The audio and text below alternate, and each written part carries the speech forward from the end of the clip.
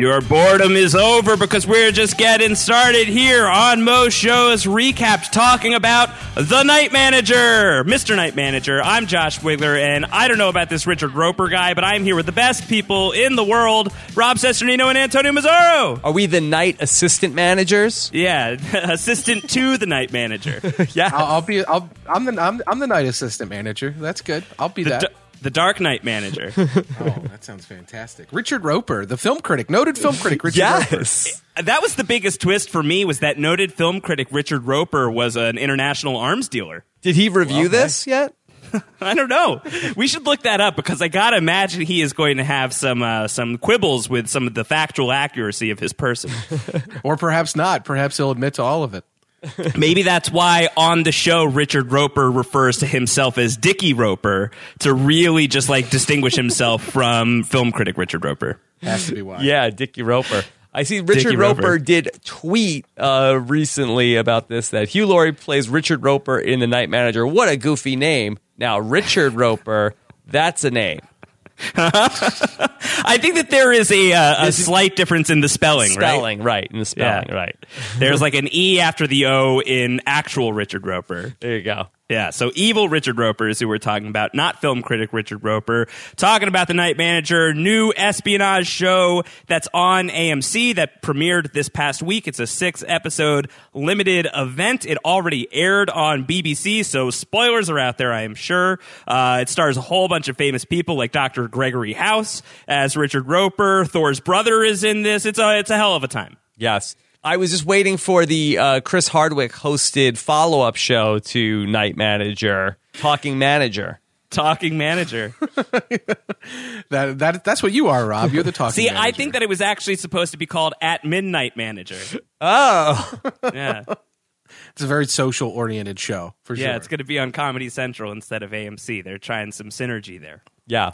Oh, my gosh. That's what we're looking for. But It. before we dive into all of that, first off, gentlemen, how are you? Antonio, how's it going? It's going well. My nights are managed. My mischief's managed. We're good to go. You're a night person, just generally. I am. The night. I belong to the night. You're a night owl. Yes, I am night owl, for sure. You're a night owl. Like the diner in L.A. Confidential. Oh, God, horrible things happened there. Or like the superhero from Watchmen. Yes, very much like the superhero from Watchmen. That's me. Either one of those two things. But the night manager job sounds like this would be a great job for Antonio Mazzaro. Man of leisure right now. Well, as I was saying right before we started recording this podcast, I'm kind of interested in this night manager gig. You get to live in some very impressive places. You get to I don't know, let's say rub elbows with some high society types. Some mysterious women enter your life and are very interested in what you do. This sounds fantastic to me. I never thought about this before, but hotelier is a really interesting occupation. Yeah, are we playing the game hotelier or nay? I'd say hotelier. Yeah, hotelier, for sure. Rob, do you say hotelier or nay? I'll say yay. I feel like that most of the real pain in the ass hotel people are probably asleep by the time the night manager takes over, and you're really just dealing with the crazy of the craziest. So if you have like a high tolerance for crazy people and really want just like good stories, I feel like night manager is much better than day manager at the hotel. Yeah, and I feel like less people are bothering you. I think it's a quantity versus quality thing, as you're mentioning. I feel like the quantity is pretty low, but the quality of crazy that you're getting at night is going to be pretty high, and that's going to be good for podcasting fodder. So if you needed a second job, Rob, this could be good. Yeah, this would be good. I always like the movie Four Rooms also. Yeah. Even though that's more of a bellhop in the hotel at nighttime. That's still pretty good. The night bellhop. Yes. There's a lot that goes on in these hotels at night. People coming and going, people that are people of the night, like you're saying. The total number of people lower, but the amount of crazy higher. I mean, then some beautiful, gorgeous woman could just show up and want to talk to you about her little dog or her problems with her very mysterious papers. Yes. I worried about the dog, by the way. What happened to the dog after all of that? The concierge was taking care of the dog. Yeah. Then it got covered in blood like young Dexter. Oh no, it was bad. Yeah, so that dog is going to grow up to be a blood spatter analyst. Yes, perhaps by day, perhaps secretly at night. Manager by night. Of other dogs. Yes. Yeah. So. Yeah. Interesting stuff there. Rob, how are you? We're back with Rob Cesternino here on Mo Show's Recap after a week away. You were in New York. Everything's good. Everything's fine. Oh, everything is dandy. Very happy to have my New York trip behind me. And now it's just smooth sailing these next couple of weeks. Pumped up for Game of Thrones on Sunday. Yes. Game of Thrones coming up on Sunday. Rob, did you watch anything interesting on your airplane back from New York? Oh, I watched several episodes of Paw Patrol. I've a lot of caught up from everything from season 3. I'm on a Antonio level of I've seen every episode now 6 times. Wow. Also Fantastic. several episodes of Peppa Pig also. Oh, yeah. Yeah. That's a good one. That's a British show, right, Rob? Yeah. It's Very amazing. good. Also, good. a couple of episodes Like The Night Manager. A couple of episodes of The Adventures of Jack and Coke. Yeah. Is Drink that like heavily. Happen Leonard? Yeah, drink heavily. Yeah. Not Jack and Pepsi. We don't do that here. No, no Team Pepsi. No Team Pepsi. All right. Well, we do have Game of Thrones coming up really soon. Better Call Saul ended last week. Lots of different shows happening here on Mo Shows. Well, let's talk about The Night Manager. Let's talk about that show. Let's talk about this show that is on AMC. As we mentioned, it was on the BBC earlier. I think it aired in February in the UK and ended in March. We're getting it late. I don't know why we have to get it so late, personally. Yeah.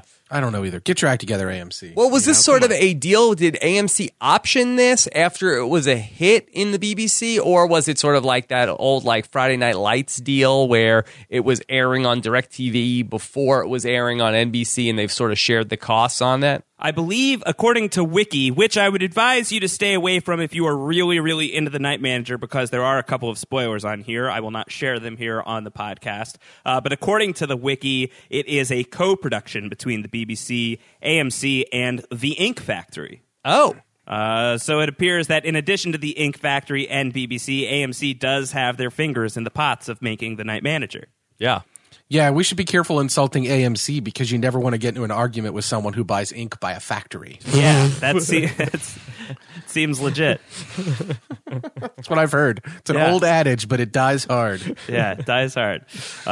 So regardless of when we are getting this a little bit late, but it is airing mid-April. It is going from mid-April to mid-May. Only 6 weeks of this show. And Antonio, can you set up for us what we're getting into here with The Night Manager? Espionage, Josh. Espionage. No, it is it's based on a novel by John le Carre or John le Carre, however you want to pronounce it. Depends on your affinity for pronunciation marks. John le Carre is a very famous kind of spy writer. One of his kind of famous books is The Spy Who Came In From the Cold, which is a great movie I would also recommend. There are lots of other works that have been adapted. This clearly is in that realm, the spy, espionage, kind of international intrigue. Very Hitchcockian in elements as well, for sure. A lot of the North by Northwest or things like that are in play, these kind of storylines that Hitchcock was obsessed with. So you've got a night manager at a hotel. The show begins, he's the night manager at a hotel in Egypt, in Cairo, during the Arab Spring, when Mubarak is being forced from office, resigning, and the events that are going on there. He discovers through contact with a guest at his hotel that there is some kind of high-level arms deal going on between one of the notorious families in Egypt and an international arms dealer, and he wants to throw it up the flagpole. He wants to do something about this. He feels very motivated. He is an ex-soldier. He's very involved in this from the jump. Things go south on this, and I don't want to ruin much more of that, but he doesn't forget it. So we jump ahead 4 years later. He happens to come into contact with someone from that original incident, and he still wants to be involved. So he becomes very fully involved by the end of this first episode, for sure. You mentioned Hitchcock, and I don't think that we talk Hitchcock a lot here on post-show recaps at large, but certainly not on most shows recap that I can think of. But you're a huge Hitchcock guy, Antonio. So if you are referencing Hitchcock, that suggests to me that you really liked this. I did really like it. I can understand why people might not like it. It is slower. There is a lot of kind of brooding and thinking about what's on papers and looking around at rooms that don't contain anything but may contain something later. There's those sorts of things that are happening in The Night Manager, and it doesn't make really any reservations about. I think we're in 4 or 5 different geographic locales throughout Europe and North Africa in this first episode alone. I can only imagine what the future will bring. So I think for a lot of people that might be a barrier, but this is right in my wheelhouse. I happen to really like this sort of thing. I've considered trying to find a way if I can watch the rest of these episodes right away. That's how much I was interested in what was going on London. here. Well, there are other ways, but yes, I could also move to London. That is a possibility for sure. Yeah. But yeah, I was very much interested for sure. There's digital means, you're saying. There are digital means. Yes, I'll use my digits to type something into my computer, and there we go. Yeah. He digitally means business. That's exactly what I meant. Rob, what is your take on The Night Manager thus far? After one episode of seeing Tom Hiddleston as Jonathan Pine running around doing his thing, what's your take on The Night Manager so far? Well, we are, again, in a tale of intrigue where we are waiting to see exactly how this is all going to go down with Mr. Pine getting involved in this case. I found the show to be probably too slow for my taste. I wasn't really sure why I needed to care about these characters, and I felt like it was missing a hook from the start. And so I didn't have the same sort of patience with it that Antonio did. But I do think that it is something that is it is well done for what it is. But I felt like I did find it to be a little too slow. Well, let's go into something that we talk about here a lot, which is that idea of the weekly versus the binge. This is a 6-episode miniseries. Rob, for you, do you think if you would have been able to just like turn the chapter, like if you could have just gone into episode 2 and then 3, then 4, then 5, then 6, is that a better format for a story that unfolds at kind of a slower pace like this, do you think? Yeah, I think that probably it would have been if we would have just rolled into the next one, because I feel like that, you know, with a lot of the shows that we talk about, I tend to feel that way after the first episode. Going back to The Man in the High Castle, I felt that way a little bit about that. Probably not as much as this. And then I watched like 2 or 3 episodes, and then I ended up getting hooked and watching the whole series. In this case, I did feel like even at the end of the first episode, I felt like that we were left without any sort of like major cliffhanger where I definitely needed to see how this was all going to play out. Right. And I think, you know, Antonio, you mentioned that this is an adaptation of a novel by John le Carré, who is, you know, this prolific espionage writer. So I think that just from the pacing of this first episode, you do get the sense that you're witnessing, you're experiencing something that is more akin to a novella or even just a straight up novel than, you know, a traditional TV show. I think that, you know, you see a lot of miniseries these days and shorter order shows as well. But this felt to me really paced like a book. Yeah, and I mean, almost there was a lot. The first probably 30, 40 minutes were almost a prologue or like a you know, first couple of chapters thing, because we have a 4-year time jump in this first episode. That really surprised me. I was really shocked by that. Yeah, so, and I understand that because they talk about the past as prologue, and there is a great element of this story, since we do a 4-year time jump, that is in the past, and that element is the character's motivation, not only for being involved with the noted film critic Richard Roeper, but also his motivation for why he got involved to begin with. And I agree with you, Rob, a little bit in that at the beginning, I was wondering what's the hook too. And the reason I was asking that is, and this is not really to get into spoiler territory, I didn't understand why the guy wanted to be involved in the thing at all. When somebody came up to him with this intriguing situation that seemed from a mile away to be screaming, "Don't get involved." He wanted to get involved. And I didn't want to think it was just because it was a pretty woman that was why he wanted to be involved. And I don't think that it was, because by the end of the episode, another character has asked him, why do you want to be involved in this? So another character in the story is actively asking the question that I was asking myself, which I thought was great. I was very happy that by the end of this first episode, someone had asked him the very question I thought was a weakness of the show, that the show didn't do a good job of developing. So I was like, wow, it's almost like they heard my feedback and they added this scene here at the end. So I was very happy with that. Yeah, they were listening to our podcast before we even recorded it. I know, that scares me. That's the level of intelligence well, they have. Well, they're 4 years later. Yeah. Well, that's a good point, Rob. Yeah. It's a very good point. This podcast has been over for 3 years and 11 months. It's pretty amazing. Yeah, you can really accomplish a lot with that 4-year time jump. Yeah. Especially if you listen to things over and over. Just watch TV shows over and over again, like I recommend everyone do. Do you think that the agents on this show have listened to this episode of Mo Show's Recapped more than you have watched Scream Queens, Antonio? Doubtful. Yeah, doubtful. I don't think so. How many times have you seen Scream Queens 4 years from now?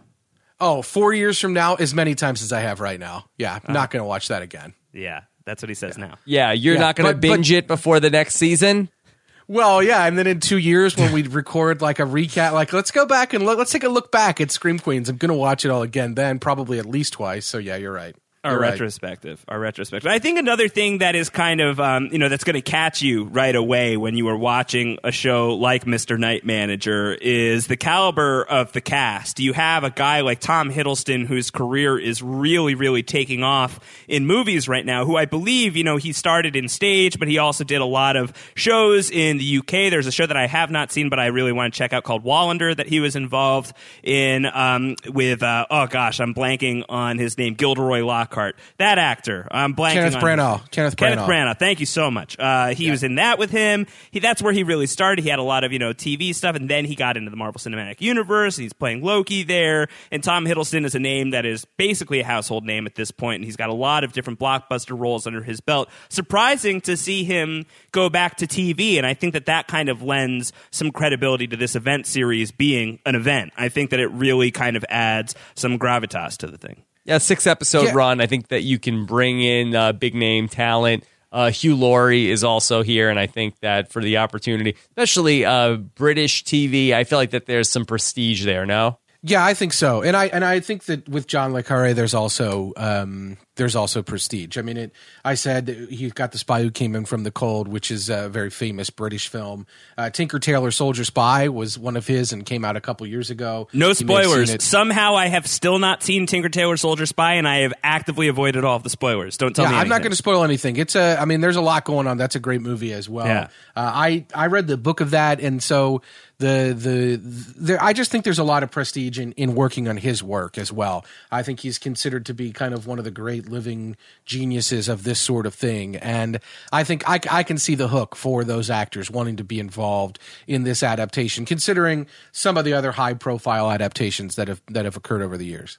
I think that in itself, Rob, you were talking about not sure what the hook is in this first episode. And I might agree with you in terms of having watched the first episode. I'm not sure what the hook is there. But I think in terms of the series as a whole, it's seeing some of these big name personalities involved, attaching themselves to this thing. And I remember seeing the trailers for the show, which looked really action-packed and exciting. And it's got Hugh Laurie and it's got Tom Hiddleston here. As you and I were podcasting about Walking Dead, and I'm sure that you guys saw it as you were podcasting about Better Call Saul, that you just kept seeing this trailer for this show that looked really, really exciting, looked kind of James Bondy a little bit, and it also had this really, these two A-list guys on the show. I think that in terms of hooking you into giving the show a shot, I think that they did a pretty good job. Yeah, the trailer for next week's episode also looks to be action-packed. Right. I just didn't think episode 1 was action-packed. Right. They're starting a little bit slow. It seems like there is a promise of some bigger things to come. We certainly get hints of that in this first episode. This character, Dickie Roper,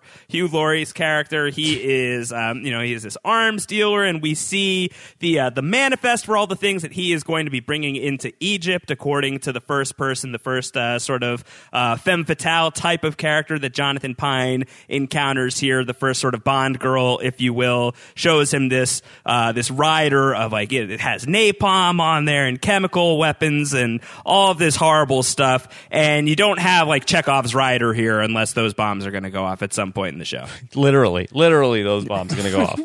Yeah. Yes, and I think that that it matters because she talked about how that character, the Bond girl, if you will, Sophie, she talks about how she thinks he's the worst person in the world. He is literally that bad of a person. And it's tough because the first thing we see about him is him talking about his charitable foundation for refugees. And so he's representing himself to the public as one of the best people in the world. He's a really, really rich person who's seemingly doing all this good work, but it almost seems like he's using that foundation to really kind of move money around, take advantage of people, probably take advantage of laws, and probably sell weapons. And so that's a little crazy. But yeah, there's definitely a lot coming. We see and hear a lot of buildup about this guy before we ever really interact with him. And the interactions that we have with him are really taut and kind of fraught with they're on the edge of something bad happening even in the moment. So I thought they did a really good job of setting him up, the Mr. Night Manager, not Mr. Night Manager, noted film critic Richard Roper. I thought they did a really good job of setting his character up before he ever showed up. And once he showed up, I thought everything was very shady and sketchy and on edge. And so for me, the hook was the suspense, not necessarily an inciting incident, even though there is a really horrible something that happens in this first episode. Right. There is a very, very bad something that happens. No spoilers. Again, no spoilers. Some bad stuff happens about 3/4 of the way through, and then, the rest of the episode is really setting up, I think, where we're going to go for the rest of the series. I think it's interesting that you say that noted film critic Richard Roper has some menace to him in these scenes, because I don't know if I really got it. I thought that the Dickie Roper that we are seeing on Mr. Night Manager, to me, felt about as menacing as I would imagine film critic Richard Roper is in real life. I didn't get a ton of menace from him. I think that most of the menace comes from sort of the henchmen that he brings to the table, like this guy who's played by Tom Hollander, who's been in a lot of stuff. My wife who was watching with me, she's like, I recognize him from somewhere. We decided it was Pirates of the Caribbean. This guy, so you always remember those pirates. I felt like the people that he brings to the table are a little bit more scary, and I'm not totally getting that from Roper himself yet. Rob, what's your take on this guy in terms of being sort of the Bond villain of the piece? Yeah, I think that Hugh Laurie certainly does have that to him. I feel like even like House, where he sort of is jovial, that there's also a dark side to him. So I feel like you definitely can see it. And I think that it's kind of clear that based on what you hear about his backstory, that he has this very friendly, like Richard Branson-like exterior, but apparently that there's a dark side to him. So I buy that it's there, but he does seem like a pretty happy guy. Were you a House guy? Were you a big House man? No, I wasn't a big House guy. I'm a big stay in my house guy, but I was not I'm a big Mama's House guy. Right, Big Mama's House, certainly. Yes, the trilogy. That goes without saying. But in terms of House, that I sort of was aware of it through pop culture, but I wasn't a regular weekly viewer of it. Antonio, were you a House man? I was a little bit of a House man, but Rob, did you just refer to Big Mama's House as capital T, the trilogy? Yes. Okay, just checking. I just want to make sure. Were there the Big Mama's trilogy House? I don't know. It seems like you know a lot more than I do. I know that there were at least 2, and I'm pretty sure there was a third. I think there might have been a fourth. Was it Bigger Mama's House? Was that what the second one was called? Big Mama's it was trilogy. I was right the first time. Big Mama's House, Big Mama's House 2, and then finally Big Mama's Like Father, Like Son. That's like the Look Who's Talking Now of the trilogy. Like that's when like you get to the point where you have to bring in Danny DeVito and Diane Keaton to talk as dogs. Very endearing how you guys are pretending that you don't know about the Big Mama's House trilogy, even though one of you said the trilogy right away, as though it was something you referred to in your secret online groups. What I'll say about House is that I did like House. I didn't watch all the episodes of House. I probably jumped out maybe 2 seasons before it ended, but I'd say I watched every episode before that. And I liked that. I like Hugh Laurie. I liked his performance as House. I like him in this role. I thought it was surprising that he was balding. I didn't expect that. I expected the very suave, debonair Bond type villain, not this guy who looked kind of aging. And he very clearly has got a huge entourage of people around. What I was finding menacing were things like just casually swapping out SIM cards and being very anxious about a package that arrived. And you get the feeling that if he knew that somebody had been into a package, that bad things would happen. Making jokes about helping people out in a bathroom and then being kind of negative about it. There was just an edge to what he was doing. And I do think that's the Hugh Laurie edge. I think, Rob, you're right, that as House, he had this sort of darkness about him. I think he's bringing that same thing to this role. Jovial, but with an edge. And in this case, when somebody has said that this person is the most dangerous person in the world, the worst man in the world, when he has a little bit of an edge, when you see him, then you wonder, how's that going to manifest? What's that actually going to look like? We saw other characters responding to him on one side of a phone call where they were terrified, it seemed like, to even talk to him before he ever showed up on screen. So I think Hugh Laurie's the right casting for this role because he does have that darkness that you're talking about, Rob. Yeah, I think that when you say that somebody is the worst person on the planet, I don't know that Hugh Laurie or Dr. Gregory House is the person that comes to mind. I know that House is crotchety, but I don't think that qualifies him as the worst person on the planet. Right. So I think still Ollie on Game of Thrones. Right, he's still there. He's still out there.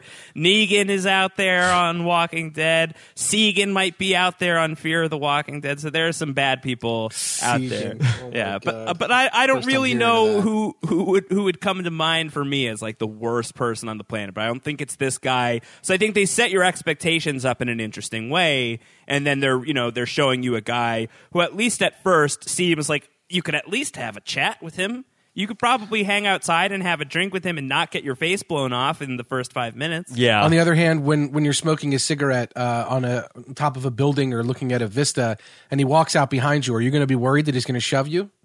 Maybe. Yeah, I mean, I think that's the thing with this Hugh Laurie performance. But I think I would just be worried about that with anyone. Well, maybe, but I mean, there are other people that would announce their presence a little differently. He's not a Kim Jong-un. He's not coming out and cutting off heads the minute he walks into the frame. Mm-hmm. But I think that's the scary part about him to me, is that he has this reputation, but he's more Tony Stark than he is kind of a dark weapons dealer who is bringing about death and destruction. He's much more comical, a kind of jovial, the kind of guy that you can have a drink with. And I think that calling Tony Stark from Iron Man the worst person in the world because he sells destruction and pain and death and laughs about it is you could do that. But I don't think that's Mickey what's Rourke happening would with agree this role. with you. Yeah, he would. And then a shitty movie would happen because they didn't follow through on that premise. But that's another matter altogether. So what I would say ultimately is that I think that it works for me. I think that the Hugh Laurie casting works. And I did feel like part of the dangerous thing about this guy is that you could let your guard down around him, and really that there was a monster somewhere under the surface that we just weren't seeing. How is Tom Hiddleston working out for you? Just in terms of his performance here, we've already talked about the star quality that he brings to it, and it's a little surprising to see him on TV. Rob, I think you bring up a good point of it's not a huge commitment. It's 6 episodes. Also, the material is from a very reputable person in Jonathan Licari. What do you think, Antonio, in terms of Tom Hiddleston in this role? Is this believable for you? I feel like Hiddleston is usually, or at least most commonly right now, a guy that we think of sort of on a nefarious level. I don't know if that's the Loki effect. There's also Crimson Peak, where he's playing a guy who's not exactly on the level. It's kind of weird for me, at least, to see him playing a guy who is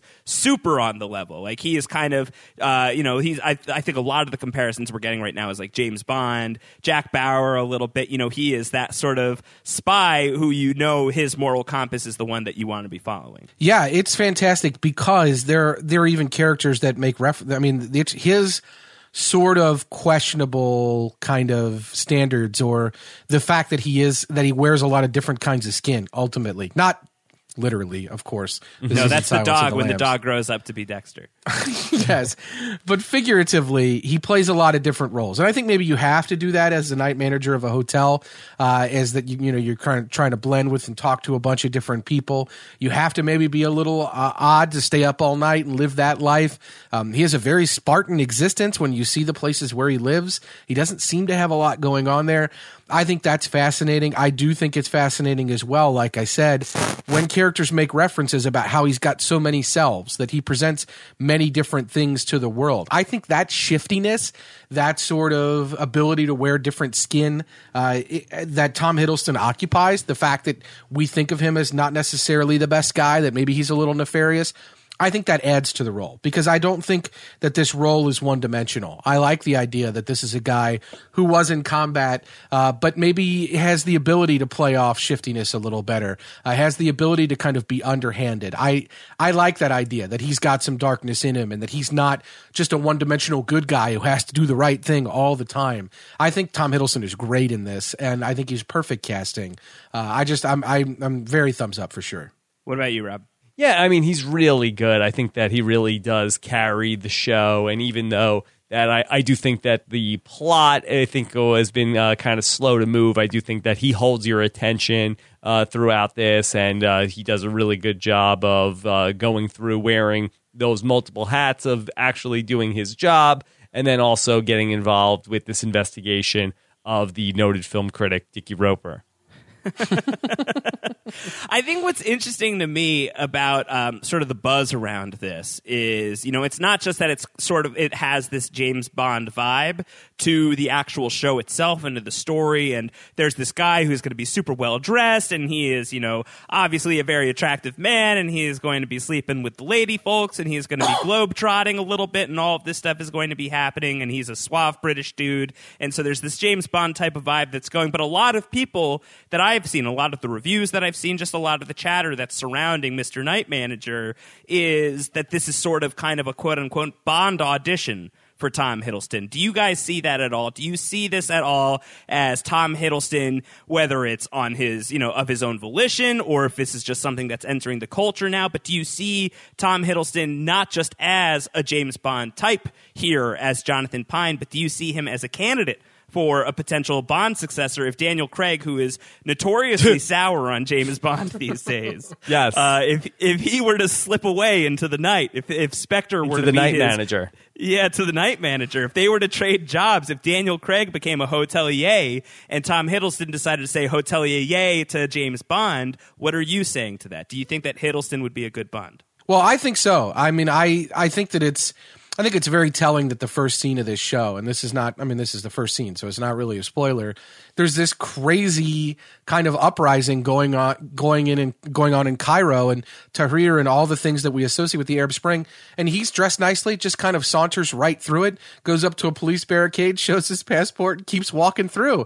And this is just so he can go to his job at a hotel early. I wouldn't even go to my job at a hotel at all if that was going on.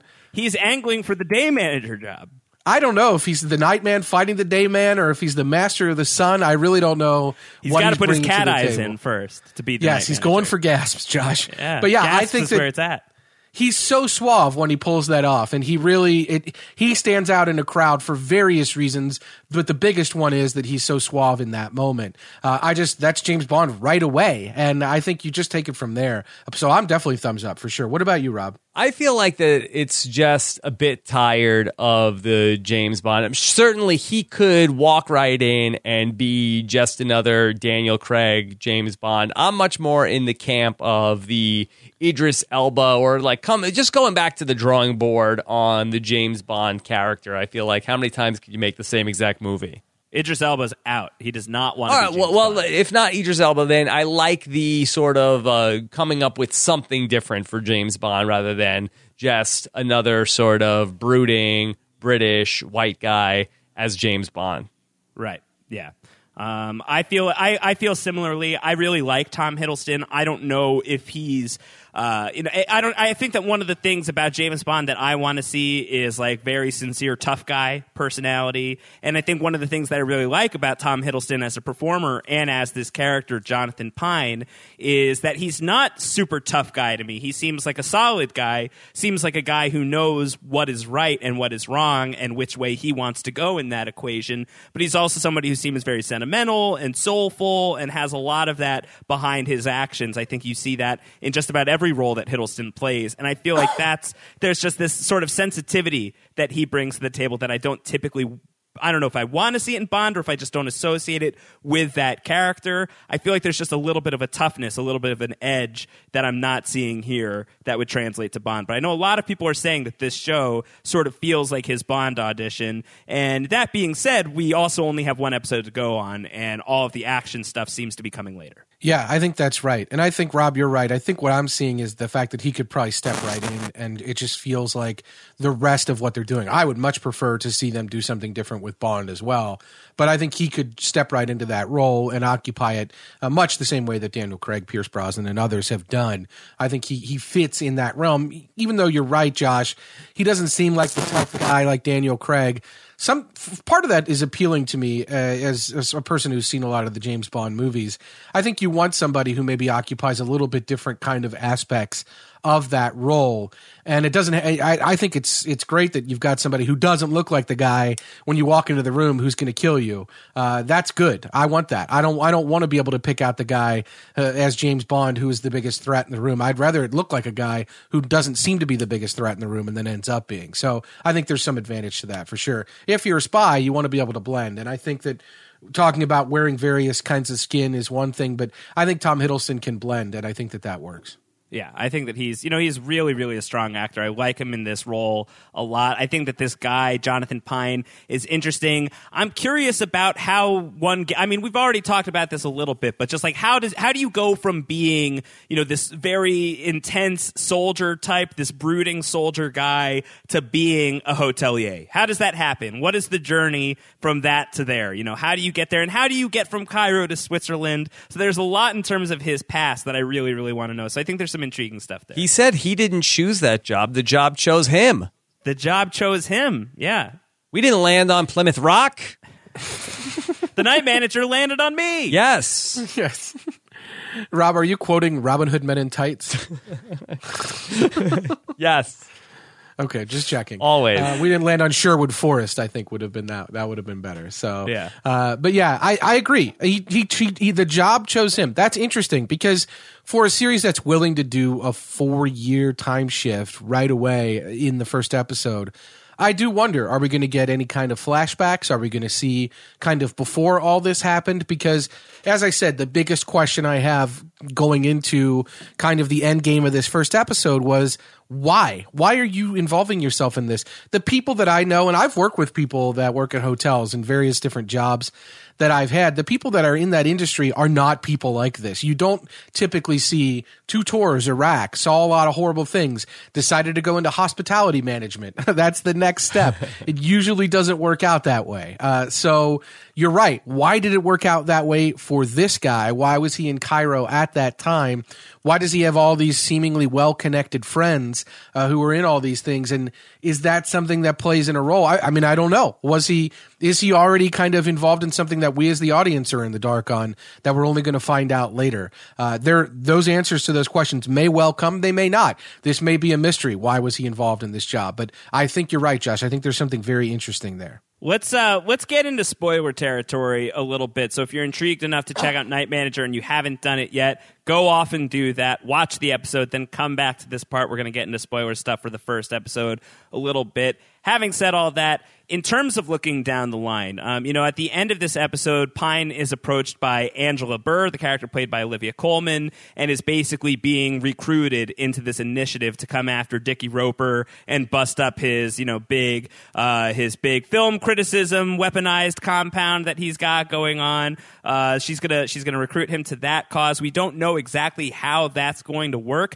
Don't you feel like that window has kind of closed? Like, Dickie Roper was at the Switzerland hotel already. He is gone now. Isn't it going to be really fishy if Jonathan Pine just shows up at the next place that House is going to be at? And he's like, oh, hey, fancy meeting you here. How do you get that guy to infiltrate Richard Roper's gang? Well, I feel like that he's going to have to wear another one of those skins that he's has so many different personalities. Now he's going to have to go undercover, and he can't just be another night manager. Now he has to start to infiltrate the operation in other ways. Maybe he needs to pretend that he's buying the arms to go undercover that way. So why would a night manager buy these weapons? How do you sell that?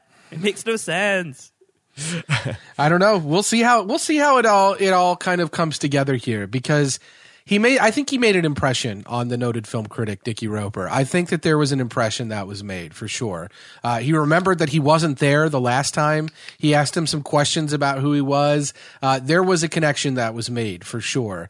And there was that scene that, where he's looking at the stars, and there's that happening. So I don't know how they can connect, beyond that. I don't know where we go from there, but I'm sure that if I did know, I could write John Le Carre's novels for him. The plotting will be intriguing. We can question whether it plays out really well on the show or not, but I think that there's just I think this lady probably knows pretty well. The one thing I really liked about her, about Angela, about Olivia Colman's role, which I really like her from Broadchurch, by the way. It's really nice to see her in this role, and I think she plays this sort of dogged, really wants to get the job done, kind of lower level, but maybe with a lot of influence, or has the ability to pull something off, kind of administrator, bureaucrat, police officer, call it what you want. I think she's great in that role. She did that really well in the first season of Broadchurch. I think I really liked her scenes on this show because of her. I think she pulled a lot off.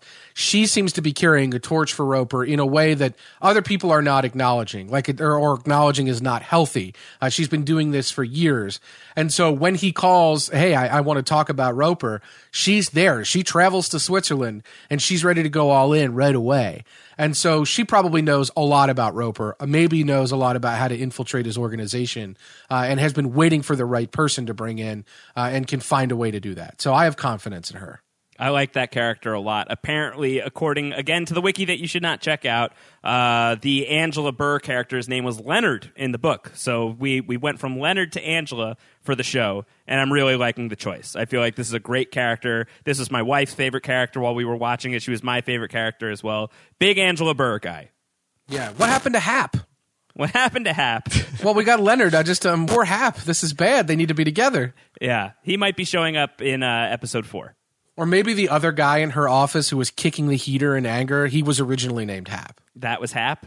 Yeah, well, his name's not Hap anymore, but it was, while in the book that was Hap. Yeah, Hap. Yeah, they changed it for the show. They couldn't, because they knew that Hap and Leonard was so successful on television that they had to change it up. Yeah. Right. Yep, that's it. I haven't finished that, by the way. Did either of you guys go back and finish it? Come on. Not yet.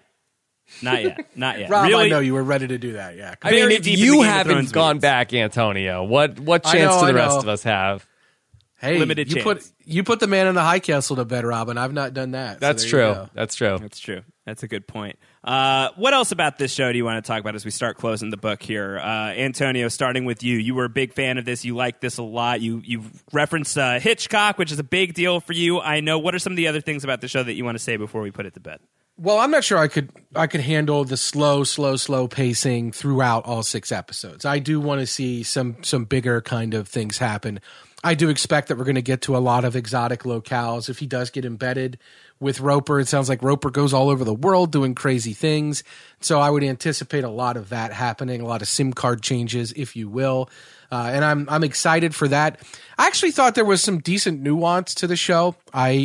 I thought, for example, it was only a stray line, but there was a discussion between Tom Hiddleston, between John Pine and his embassy friend about whether they needed to intervene right away with what was going on with Roper and the Hamid family. And the guy from the embassy said, there's a lot going on here. Maybe this is a little more complicated than you think. Maybe it's right for certain people to have weapons rather than other people getting them. And I got to tell you, as a person who's kind of followed foreign policy and regime change and the things that have happened in the world in the last few years, that's a very difficult quandary that very intelligent, well-meaning people have struggled with and gotten wrong a lot of the time. So I think it's fascinating that the show did put kind of a little bit in there to make it seem like maybe Roper isn't that bad of a guy after all. Maybe he's doing what we need him to do, we being the well-meaning people who don't want the world to fall apart. I think that's fascinating that the show was willing to get into that. He truly is I don't the know. Dark Knight manager. He really is the Dark Knight manager. He's the Night's hero King we deserve. manager. Yes, he's not the hero we need. I do wonder at the end of the day whether this is going to be a cut and dried kind of very simple story about how he's been wrong all along and everybody that wants to be against him is right, or whether or not it's going to get into different territory.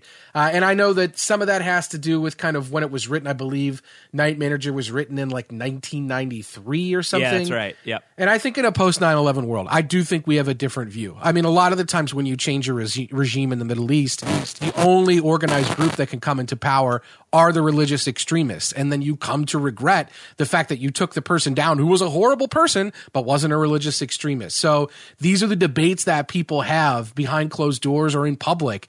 And I think it's very fascinating that the show was willing to kind of introduce that into the equation and make it so that it wasn't just a very clear-cut bad person. And I think that I'll be fascinated to see where the show goes from here with that, whether we're going to see any more nuance at all or whether it's going to be cut and dried. Night Manager is good and Hugh Laurie is bad, and that's all we have. Well, I think it's interesting, too, because you do get that line from Sophie who is describing Richard Roper as the worst person on the planet. I believe somebody at one point says that Jonathan Pinewood's like, oh, you're perfect. You're too perfect. And it's like, it's one thing to hear that from the characters, but is the show going to tell us something different? Is the show going to show us that these are, imperfect, flawed people, but even, the worst of the bunch, does he have some merit to bring to the table as well? I think that'll be fun to see how that plays out in the next episodes. Yeah, the reason I bring it up is only because some of the best Bond villains are the ones that have a little bit of a point, that aren't so megalomaniac, kind of want to take over the whole world, that